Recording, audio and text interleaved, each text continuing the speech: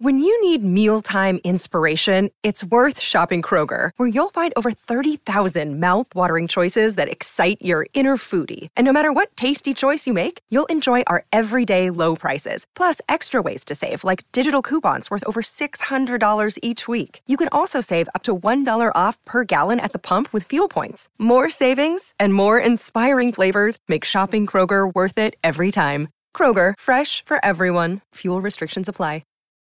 For the ones who work hard to ensure their crew can always go the extra mile, and the ones who get in early so everyone can go home on time, there's Grainger, offering professional-grade supplies backed by product experts so you can quickly and easily find what you need.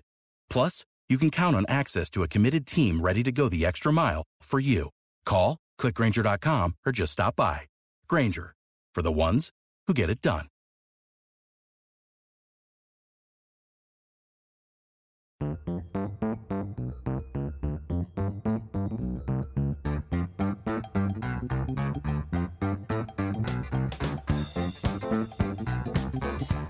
Hello and welcome to the Analyst Inside Cricket. Unprecedented times we're living in, of course, and all of us having to stay indoors largely. But I'm happy to say we are going to continue this programme with Simon Mann and I practising social distancing. In fact, we're not only 2 metres apart, we're almost 5 miles apart, broadcasting from our separate homes to keep you entertained. And what we're going to do over the next 5 weeks is we are going to bring you a brand new series, Cricket's Groundbreaking Moments, moments that shaped the future of the game. We don't quite know how the current situation is going to play out and what effect it's going to have on the game of cricket in the near future and in the medium term as well, and possibly in the long term. But what we are going to do is look back on those big moments that shaped the future of the game of cricket. One of the most exciting things you can have in a cricket match, of course, is a batsman hitting 6 sixes in an over. It hasn't been done many times in the game, and 2 of those occasions were really instrumental in changing the game. The first one was, of course, Garfield Sobers. He was the first ever to do it. He did it by hitting 6 sixes off the unfortunate left-arm seamer of Glamorgan, Malcolm Nash. He did that in 1968. And we're also going to look at, later in the programme, Yuvraj Singh, emulating Sobers' feat in 2007 in the World T20 in South Africa and the impact that that had on the game. Just to sort of set the scene before we get into hearing from Sobers and also his unfortunate victim, I suppose we should just talk about the state of cricket in 1968.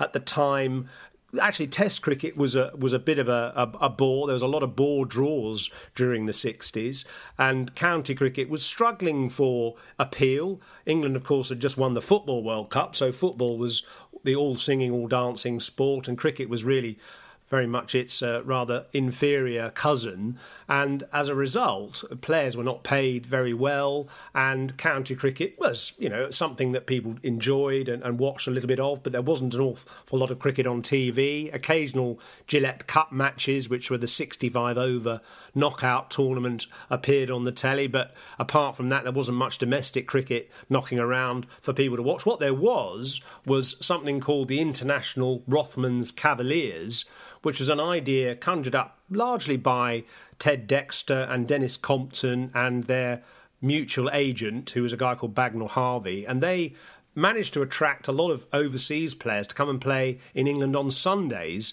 because there was no county championship match on a Sunday. So these guys managed to recruit some star players from around the world to come and play on county grounds on Sundays to entertain the public and raise money for various county beneficiaries. So it did have a really good ulterior motive, and it was a very successful form of the game, which then eventually became the John Player League.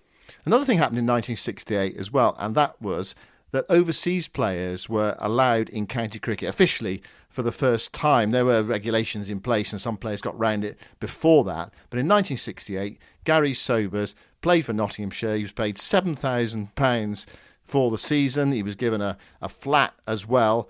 And of course, he was one of the biggest stars, if not the biggest star in the game. Yeah, I'd just started following cricket myself, actually, and Sobers was certainly someone that I was interested in hearing about. We knew about his prowess for the West Indies, but we hadn't really seen him much in county cricket. There were a couple of other overseas players that were starting to make a name for themselves as well, but he was clearly the star attraction, and he really delivered on that day in August down in Swansea, where coming into bat for Nottinghamshire, he'd taken on a contract with Nottinghamshire to try and lift them up the table, and he was doing pretty well with that, actually. They'd got up from near bottom of the table the previous year to about 5th or 6th in the county championship, and they wanted to try and set Glamorgan a target on this sunny afternoon in Swansea, and so with plenty of runs on the board, Sobers strolled into bat with Malcolm Nash, the Glamorgan left-arm seamer, in the attack. And we can hear from both Sobers and Nash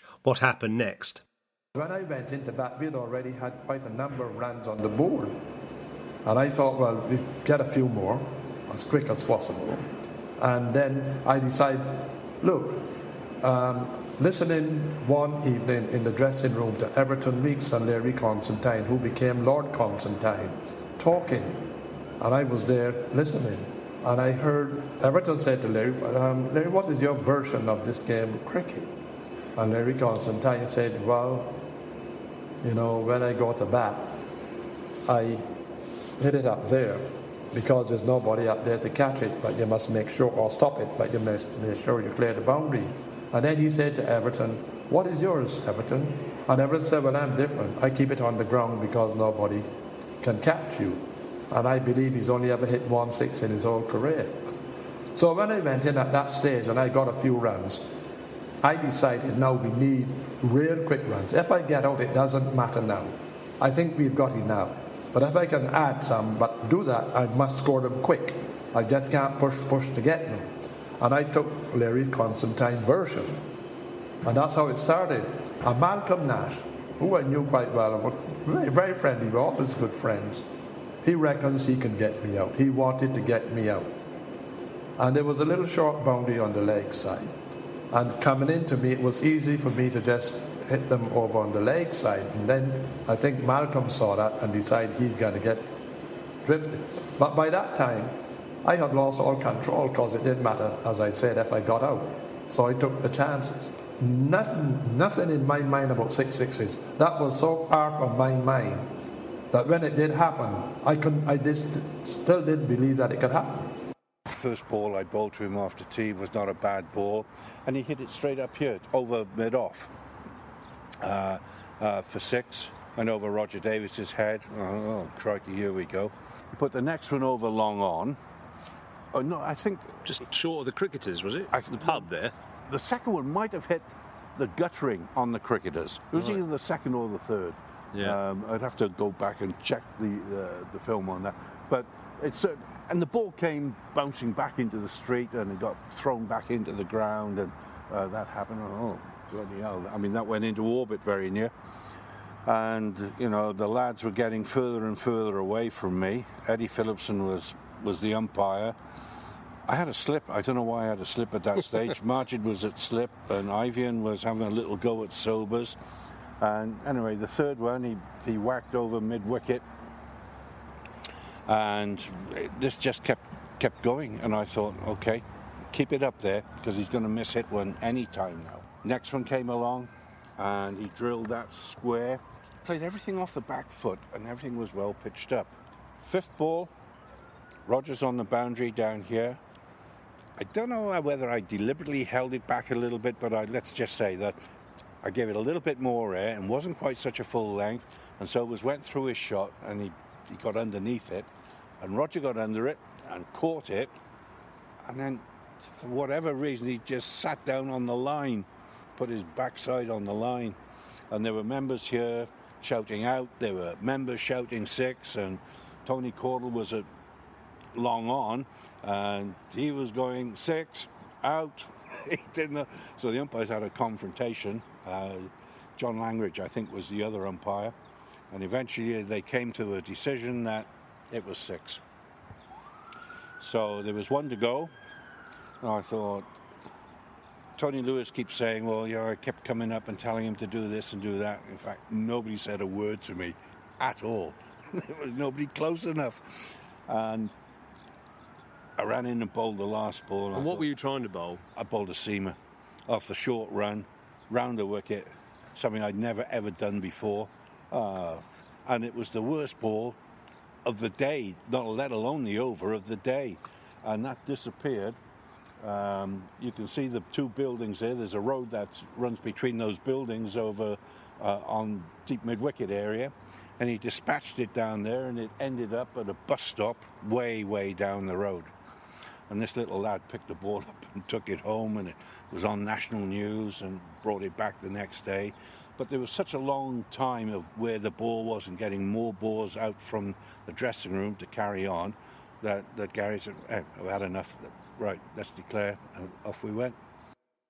The one that I hit just before the last one, which you saw cut on the boundary, I was glad it was on television because at least everybody can see that the ball and the fielder went in the boundary at the same time. But if you watch me, you can see I was on my way from the crease. I saw I started to walk, and the crowd of Glamorgan, not our crowd, said, "You're not out, go back." I suppose everybody wanted to see me try to hit the last ball for six. And what was going through your mind for the last ball? Oh, no, I said, well, it's got to go. This is definitely going. I don't care where Malcolm bowled it, it's going for six. That was the most positive thing about the 6-6, is that the last one, it was going to go for six. I didn't care where it had come, what he had bowled. And I knew in my own mind that he was going to try to trick me. An old pro like me, because I was a pro for so many years. And I knew that when he came out, as you see so often in slow bowlers, when you're knocking them around, they come up and all of a sudden they give you this quick one. But I knew that 2 days before he bowled it.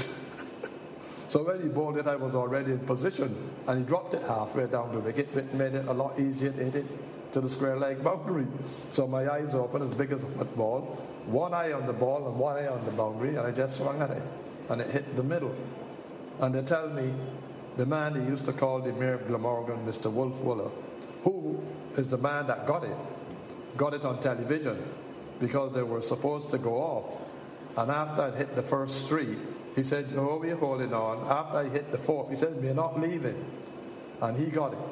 And he said, "Oh my God, that one is gone. It's gone over the boundary, it's gone over the buses, it's gone to the Guildhall." I never knew how far the Guildhall was. But and as I said, at the end of that, we were summoned to come up, to go across the ground and go up this platform to be interviewed. And I was walking in front of Malcolm, and I just looked over my right shoulder and saw him smiling. So I said to him, "Mally," I said, "What are you smiling about?" And he looked at me and he says, "I want you to know you couldn't have done it without me." And how did you actually feel when the 6-6s were hit, the sixth one? I was a little shaky on that one. I thought, oh my God, what's just happened? But it didn't register the fact that, that's the first time ever in the history of the game. The others were reminding me that's the first time it's ever happened. I bet they were. Yeah. Okay. So it's happened. It's going to happen sometime. Just unfortunately, it's me. But it never affected my psyche. Honestly, no, that's just one of those things. Never bothered me. Still doesn't bother me. And did Garfield speak to you afterwards at any point? Yeah, we did. We had a cigarette, and he was joking, and he said... Should have been a Hamlet, really, shouldn't it? It should have been, yeah. Absolutely. And then we did a TV interview at the end of the day, and there was a lot of useful information out of our dressing room saying, actually, make sure you get the right fee for the TV and this, that, and the other. And Gary was talking to me about that going over, and he got double the fee that I did. But, we had a great interview. Fascinating to hear your reminiscences, Malcolm, of that great day 50 years ago, which is inscripted in legend. It's in Wizard. It's one of my most sort of favourite statistics of the game, and it really, in a way, changed the game as well. So you were part of a really major transformation in the game. You should be proud of that. I am proud of it. For certain reasons. This Is Your Life, Wogan Show, all sorts of things, good things like that have come out of it, and that would never have happened before. So, and somebody somewhere around the world always calls up or sends me an email saying, "Were you the guy?" And they never ask about when Shastri hit one or when Herschel Gibbs did it. They never talk about Broad being hit for 6-6s or Tallygraj. They never ever get talked about. Only this one here. So it is significant. Well, of course, Malcolm Nash was famous ever after for that rather unfortunate experience. He went on to take over 1,000 wickets for Glamorgan and, had a pretty impressive career. He sadly died, actually, not long after we recorded that interview. We were sitting in the stands at Swansea looking around the ground at where those sixes were hit. That was a year or so ago, and soon after that he sadly passed away. And that's a great loss of the game because he was a real character. Actually, Sobers is still going pretty strong and playing his golf in Barbados whenever he can.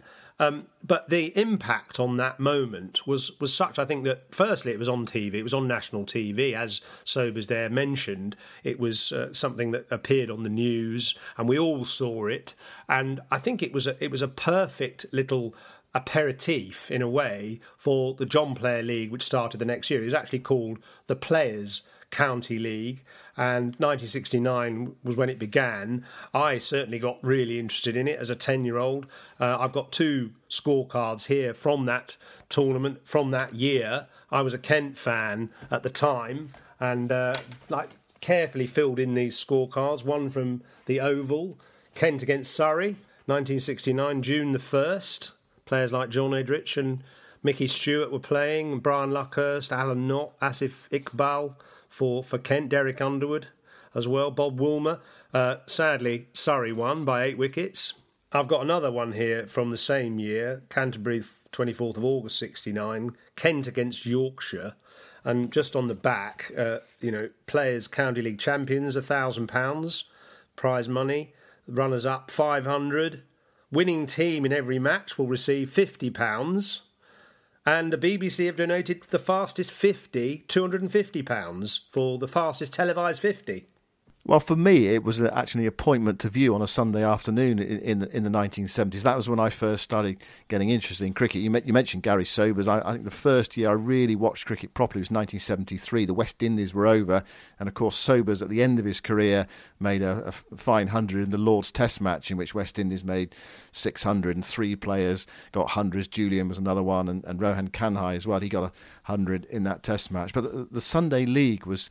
I just remember it so clearly. You'd finish lunch, right, 2:00, sit down and watch the Sunday League. The only problem was, on a Sunday, in those days, I had to go to church in the evening, so I missed the end of the game. So I was sitting there, well, not really listening to the sermon, but sort of thinking about, could Gloucestershire have got 3.47 runs per over to beat Essex? Usually not. Usually they failed. I had to wait to get home, and my granddad would watch the end of it, and he would tell me the result. Normally it was a tale of disappointment if you're a Gloucestershire supporter. But I remember the fastest 50, fastest televised 50. I think probably in those days, the fastest televised 50 was somewhere in the region of 23 balls, which just shows you, how much the game has moved on. People do it much quicker these days with the advent of 2020. But you make the point as well. It was on TV, it was on terrestrial television, and you could watch these players in action, and it really captures the imagination as a youngster. Yeah, you're right about the low scores actually, because this match in '69, I see here, one team, Yorkshire, made 181 for 4 from their 40 overs. So they were knocking it around. That's without boycotting the side as well. And Kent lost that game, 105 all out from 35 overs. And one of the things about that tournament, which was quite clever, was the way they managed to get it fitted into that time slot. So very much the BBC screened it between 2 and 6:30, and it was important to get those 80 overs in that time. And it was Ted Dexter, in a way, who had an influence on how this shortened time frame for the game was achieved. He played very early on in the Gillette Cup, and he was captain of Sussex and had a big influence in how Sussex played and how they won that tournament, with one particular thing that he pioneered. And then secondly, he had this idea for how to shorten the game once it was reduced to 40 overs to fit it into that time frame. So I talked to him about his influences on one-day cricket from that era. What started off as the Knockout Cup in the first year was then the Gillette. That's where I really had an influence. what I did with my guys, I said right from the beginning, every ball, we were seamers, and I said, I just want every ball to be hitting the wickets. If it's short enough to go over the top, that's too short. If it's wide, it's wide. So all you've got to think about, and don't think about anything else, is bowl every ball to hit the stumps. And if you're getting hit a bit, get it further up. International Cavaliers, the teams we put in the field were fantastic. And of course, and I think we just got around that Sunday thing, didn't we? Because you weren't supposed to, you couldn't pay an entrance fee, was that right, on Sundays? You couldn't take money off the crowd, but we got round it. They had to buy a programme or something. And then Bagnall got a television deal with ITV for Sunday games. My job, before we got the television agreement, it was my job to go in the little back room at Bagnall's and draw up rules and regs. They said it has to finish on time. You mustn't have any draws. There must be a result, and it must finish on time. I came up with that rather ridiculous thing about shortened run-ups. That was just to try and sort of cram it in so it wouldn't overrun. Well, that was Ted Dexter. How difficult was it to shorten your run for the Sunday League, Yozza? It was absolutely horrendous. I hated it because my run-up was about, say, 20 yards.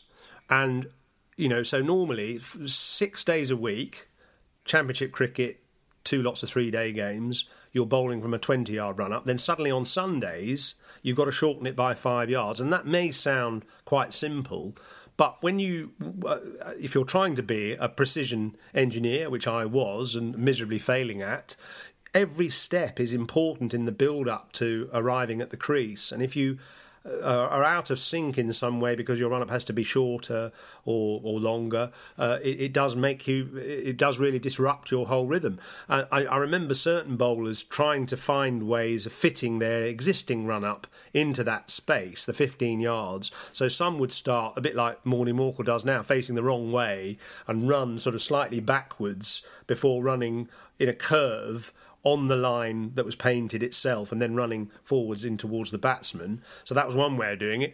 Wayne Daniel from Middlesex, the West Indian, who had an incredibly long run-up normally, he just ran on the spot on the 15-yard run-up mark until he felt ready to go and then sort of let himself fly and came towards the batsman. So it was very disruptive, actually, but I suppose it did have the benefit of making sure the game ran smoothly and fitted into the time slot.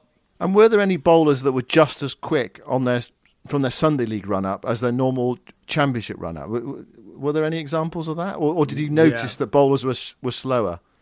Well, no, I don't think so. Definitely Wayne Daniel was as quick of a short run because his speed was all from brute force. And Malcolm Marshall as well could bowl just as quick off 10 paces as he did off his big, long, curving run-up starting 10 yards from the boundary.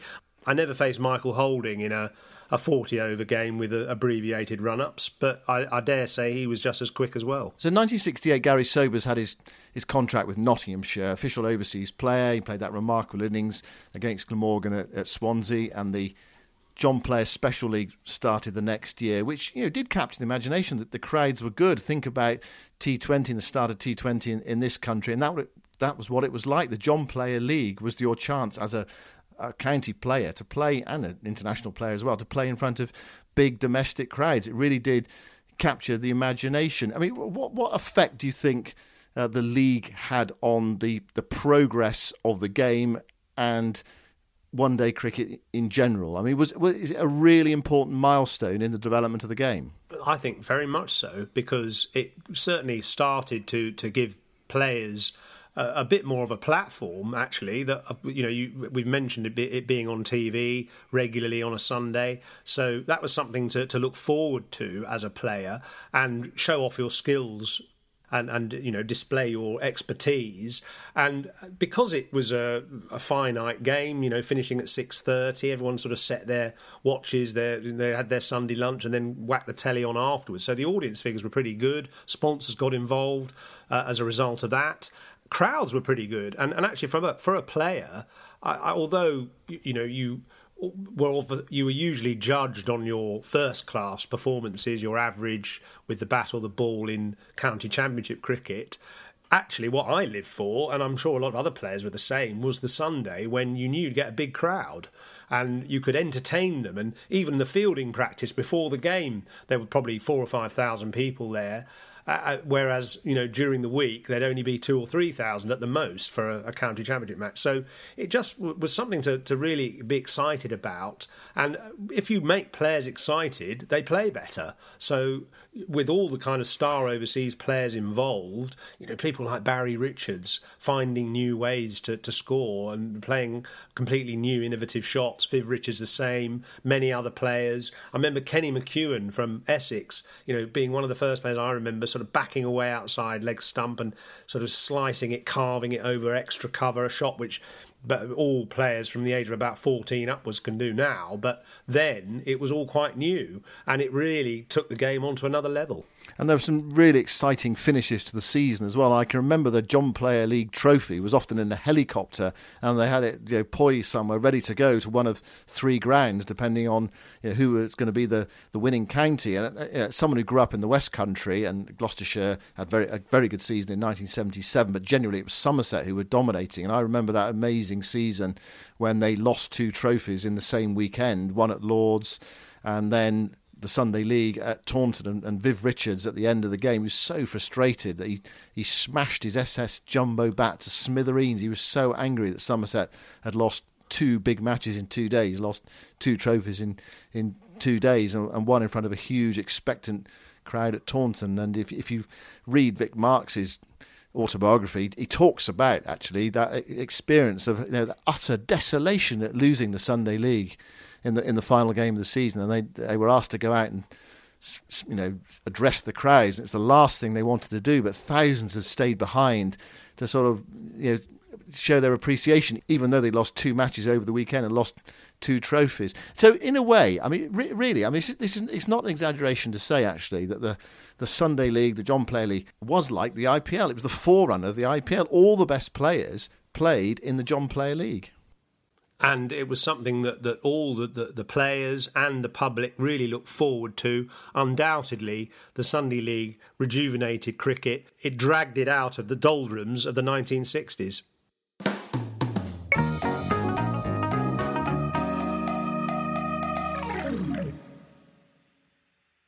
Well, 1968 and all that. Fast forward, though, 39 years, and we get to 2007. We get to Durban, we get to India against England in the World T20, early stages in the development of the World T20. Stuart Broad bowls an over to Yuvraj Singh. He hits him for 6 sixes in an over. And I think it's fair to say the game of cricket has never been the same since. That's a very good point. In fact, T20 obviously began in 2003 in England. We were the country that founded T20, although actually it had been played in clubs and even pubs a long time before that. But the T20 in pubs? Well, outside them anyway. And certainly the 2003 tournament was the first time it had been played in the professional game.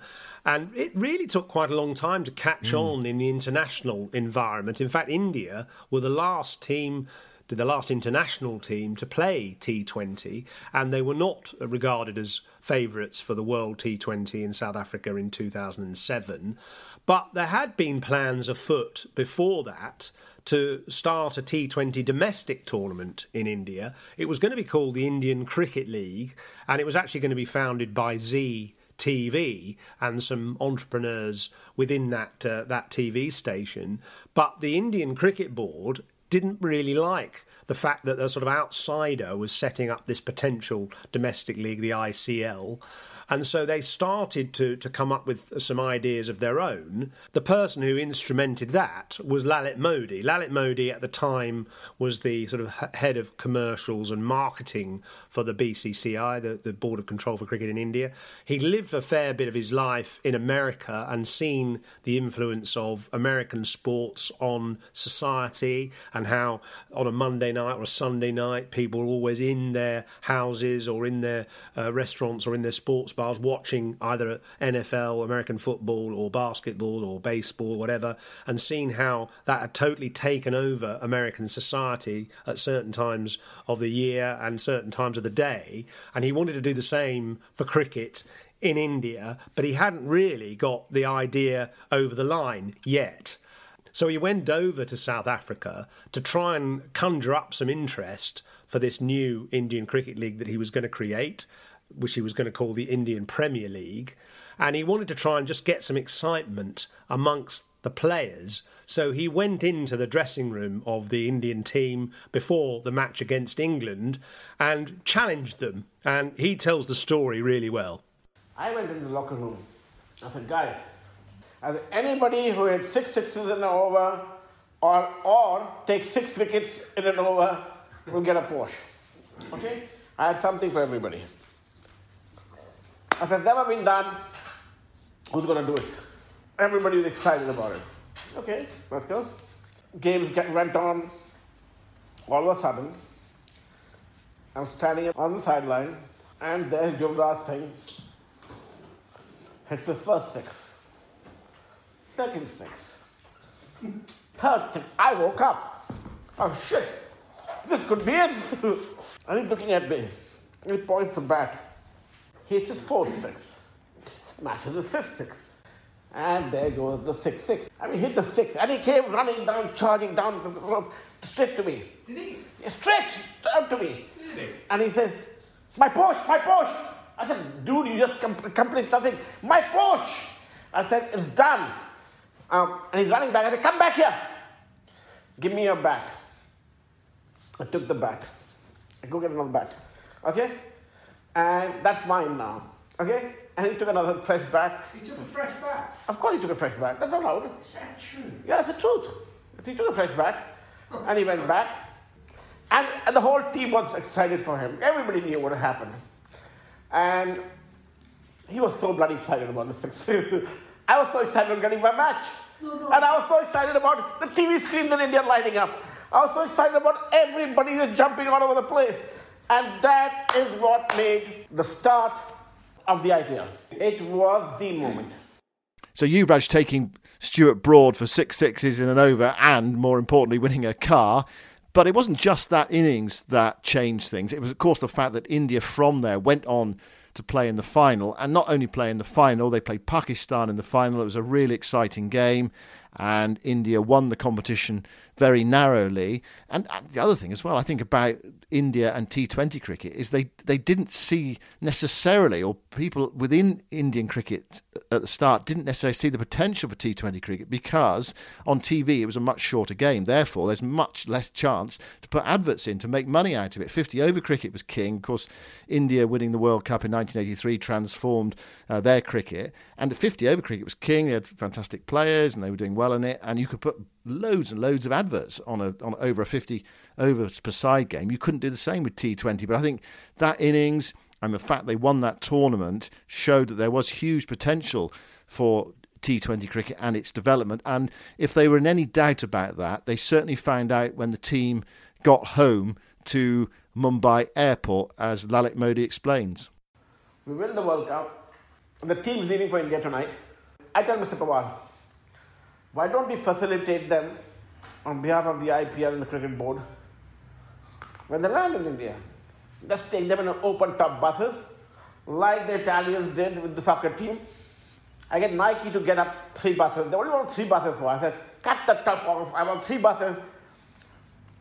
What do you want us to do? I said, you'll make a lot of money on advertising you get these buses across. I estimated it'll take us 2-3 hours to get to the stadium instead of a usual 1 hour. I'm telling the media now, you're going to cover this live.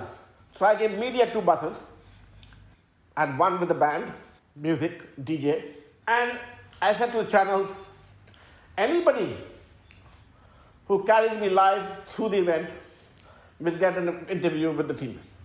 144 channels went live. 144 channels. Live, all of a sudden the team arrived, tens of thousands of people started drumming to the airport. Getting to the bus, it took us 11 hours. 11 hours? 11 hours. 6 o'clock in the morning to 5 o'clock in the evening. It was a wall of human beings.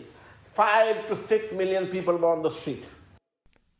I think it's fair to say that some people were quite sniffy about the IPL to start with, and it's probably fair to say some people still are. But how successful do you think it's been, the IPL? Phenomenal. In fact, its value recently was made at $6.3 billion, and that may be sort of meaningless to people, but that's more than the English Premier League is valued at. The reason being, of course, is the potential audience more than anything. The fact that the final is watched by something like 700 million. As a result, the huge broadcast rights, which are round about 500 million per season. And if you compare that to England raising 1.1 billion for 4-year contract, so that's £250 million, whereas the IPL for just 6 weeks is worth about 500 million a year, plus all the sponsorship. The players, of course, earning huge amounts. Some players earning around about 2 million. When I was talking to Ted Dexter earlier, he was exclaiming that, he said, what's the name of that young Surrey all-rounder, Sam Curran? Yeah, Sam Curran. Yeah, he earns something like nearly £1 million, and he's just a sort of fairly regulation left-arm fast bowler who hits a few balls. He's earning nearly £1 million. So, it has made a complete massive difference to the players. And obviously, it's changed the game as well, because now it's become this sort of brainstorm of cricket where all the best players and coaches assemble. Therefore, you get ideas, innovations, new shots, new deliveries, new strategies. And that has gradually influenced the whole game at all levels, from one-day international 50 overs to domestic cricket to the Test game.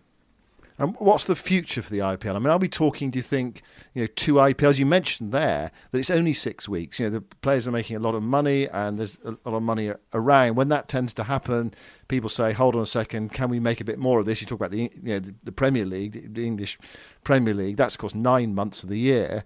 And, it's got that narrative over that whole stretch of time, and you break in the summer and then have internationals. But, there's the focus for so long. It dominates people's lives. And actually, at the moment, the fact that it's not being played, there's no sport being played, people, I think, genuinely feel a sort of an absence in their lives, whether that's right or wrong. I think they genuinely do. But the IPL is only played for 6 weeks a year. And that is frustrating, isn't it, I think, for the owners, because they want to make more of it. Well, that's very true. And the frustrating thing is, of course, because they've only got 6 weeks, they've only got, say, 7 home games to really capitalise on the support they've built up. I mean, what's amazing is that in 12 years, the allegiances that they've established with these teams, all of them newly created, Mumbai Indians, Chennai Super Kings, Sunrisers, Hyderabad, etc., Rajasthan Royals, they're all completely new concepts, and yet they've developed this following of, more than 1 million followers on various social media and big crowds whenever they play, and a great kind of engagement generally. The challenge has always been keeping that engagement going in the sort of 40-odd weeks when the teams aren't together.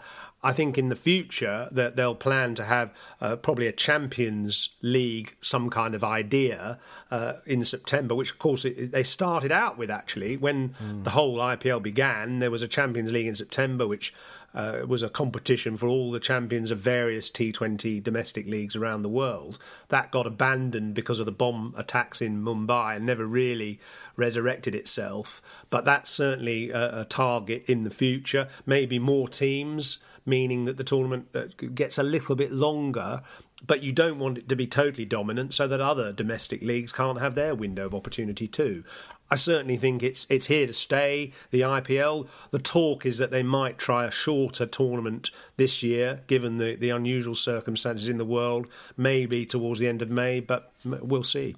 It strikes me one of the problems is one of the potential problems of the IPL is overkill. Actually, when you're onto a good thing, and I think it's fair to say, whatever you think of it, whatever you think of the standard of cricket, whatever you think of the hype around it, it has been very successful for all sorts of people involved in it. But one of the problems, if you do too much of it, you have overkill, and people gradually loses its sort of special nature. We started with the John Player League, and even that towards the end lost its lustre, and it was abandoned, wasn't it? There is no 40-over league anymore in English domestic cricket. People sort of got tired of it over time, and that's the challenge, I think, is not to do so much of it. You say, we've got to have IPL 2. You do so much of it that people lose interest. It's actually getting that balance right, and I think you see something like the Big Bash in Australia, where the crowds per game, the average crowd per game has gone down. They've expanded the competition. The crowds are still pretty good, but the interest is perhaps not quite so great, and that's the challenge, I think, for the administrators is to really find that balance, and perhaps not get too greedy to say we're onto a good thing, but if we do too much more of it, then perhaps we'll undermine our product. Not getting too greedy, administrators, that's an oxymoron, isn't it? Surely. No, I think your point is very good, though, and ultimately the great thing about cricket, and the reason why it survived so long from the 1700s onwards, is because it has got this ability to innovate and reinvent itself. And that's why we're doing this series about cricket innovations and groundbreaking moments in the sport that have changed it and had a major impact. There'll be some more groundbreaking moments next week in this 5-part series. Hope you've enjoyed it, and just final word from me to say keep safe and look after everybody. Thanks for listening. Goodbye for now.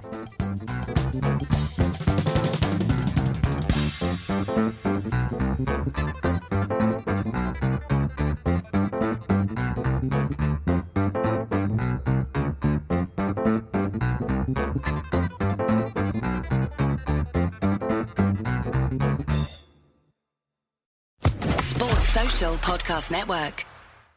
Sick of being upsold at gyms? My guy, you're currently a base member? For $90 more, I can upgrade you to our Shred membership. For $130 more, you'll be a Swole member. And for just $300 more, you'll reach Sweat Platinum. At Planet Fitness, you'll get energy without the upsell. Never pushy, always free fitness training and equipment for every workout. It's fitness that fits your budget. Join Planet Fitness for just $1 down and $10 a month. Cancel anytime. Deal ends Friday, May 10th. See Home Club for details.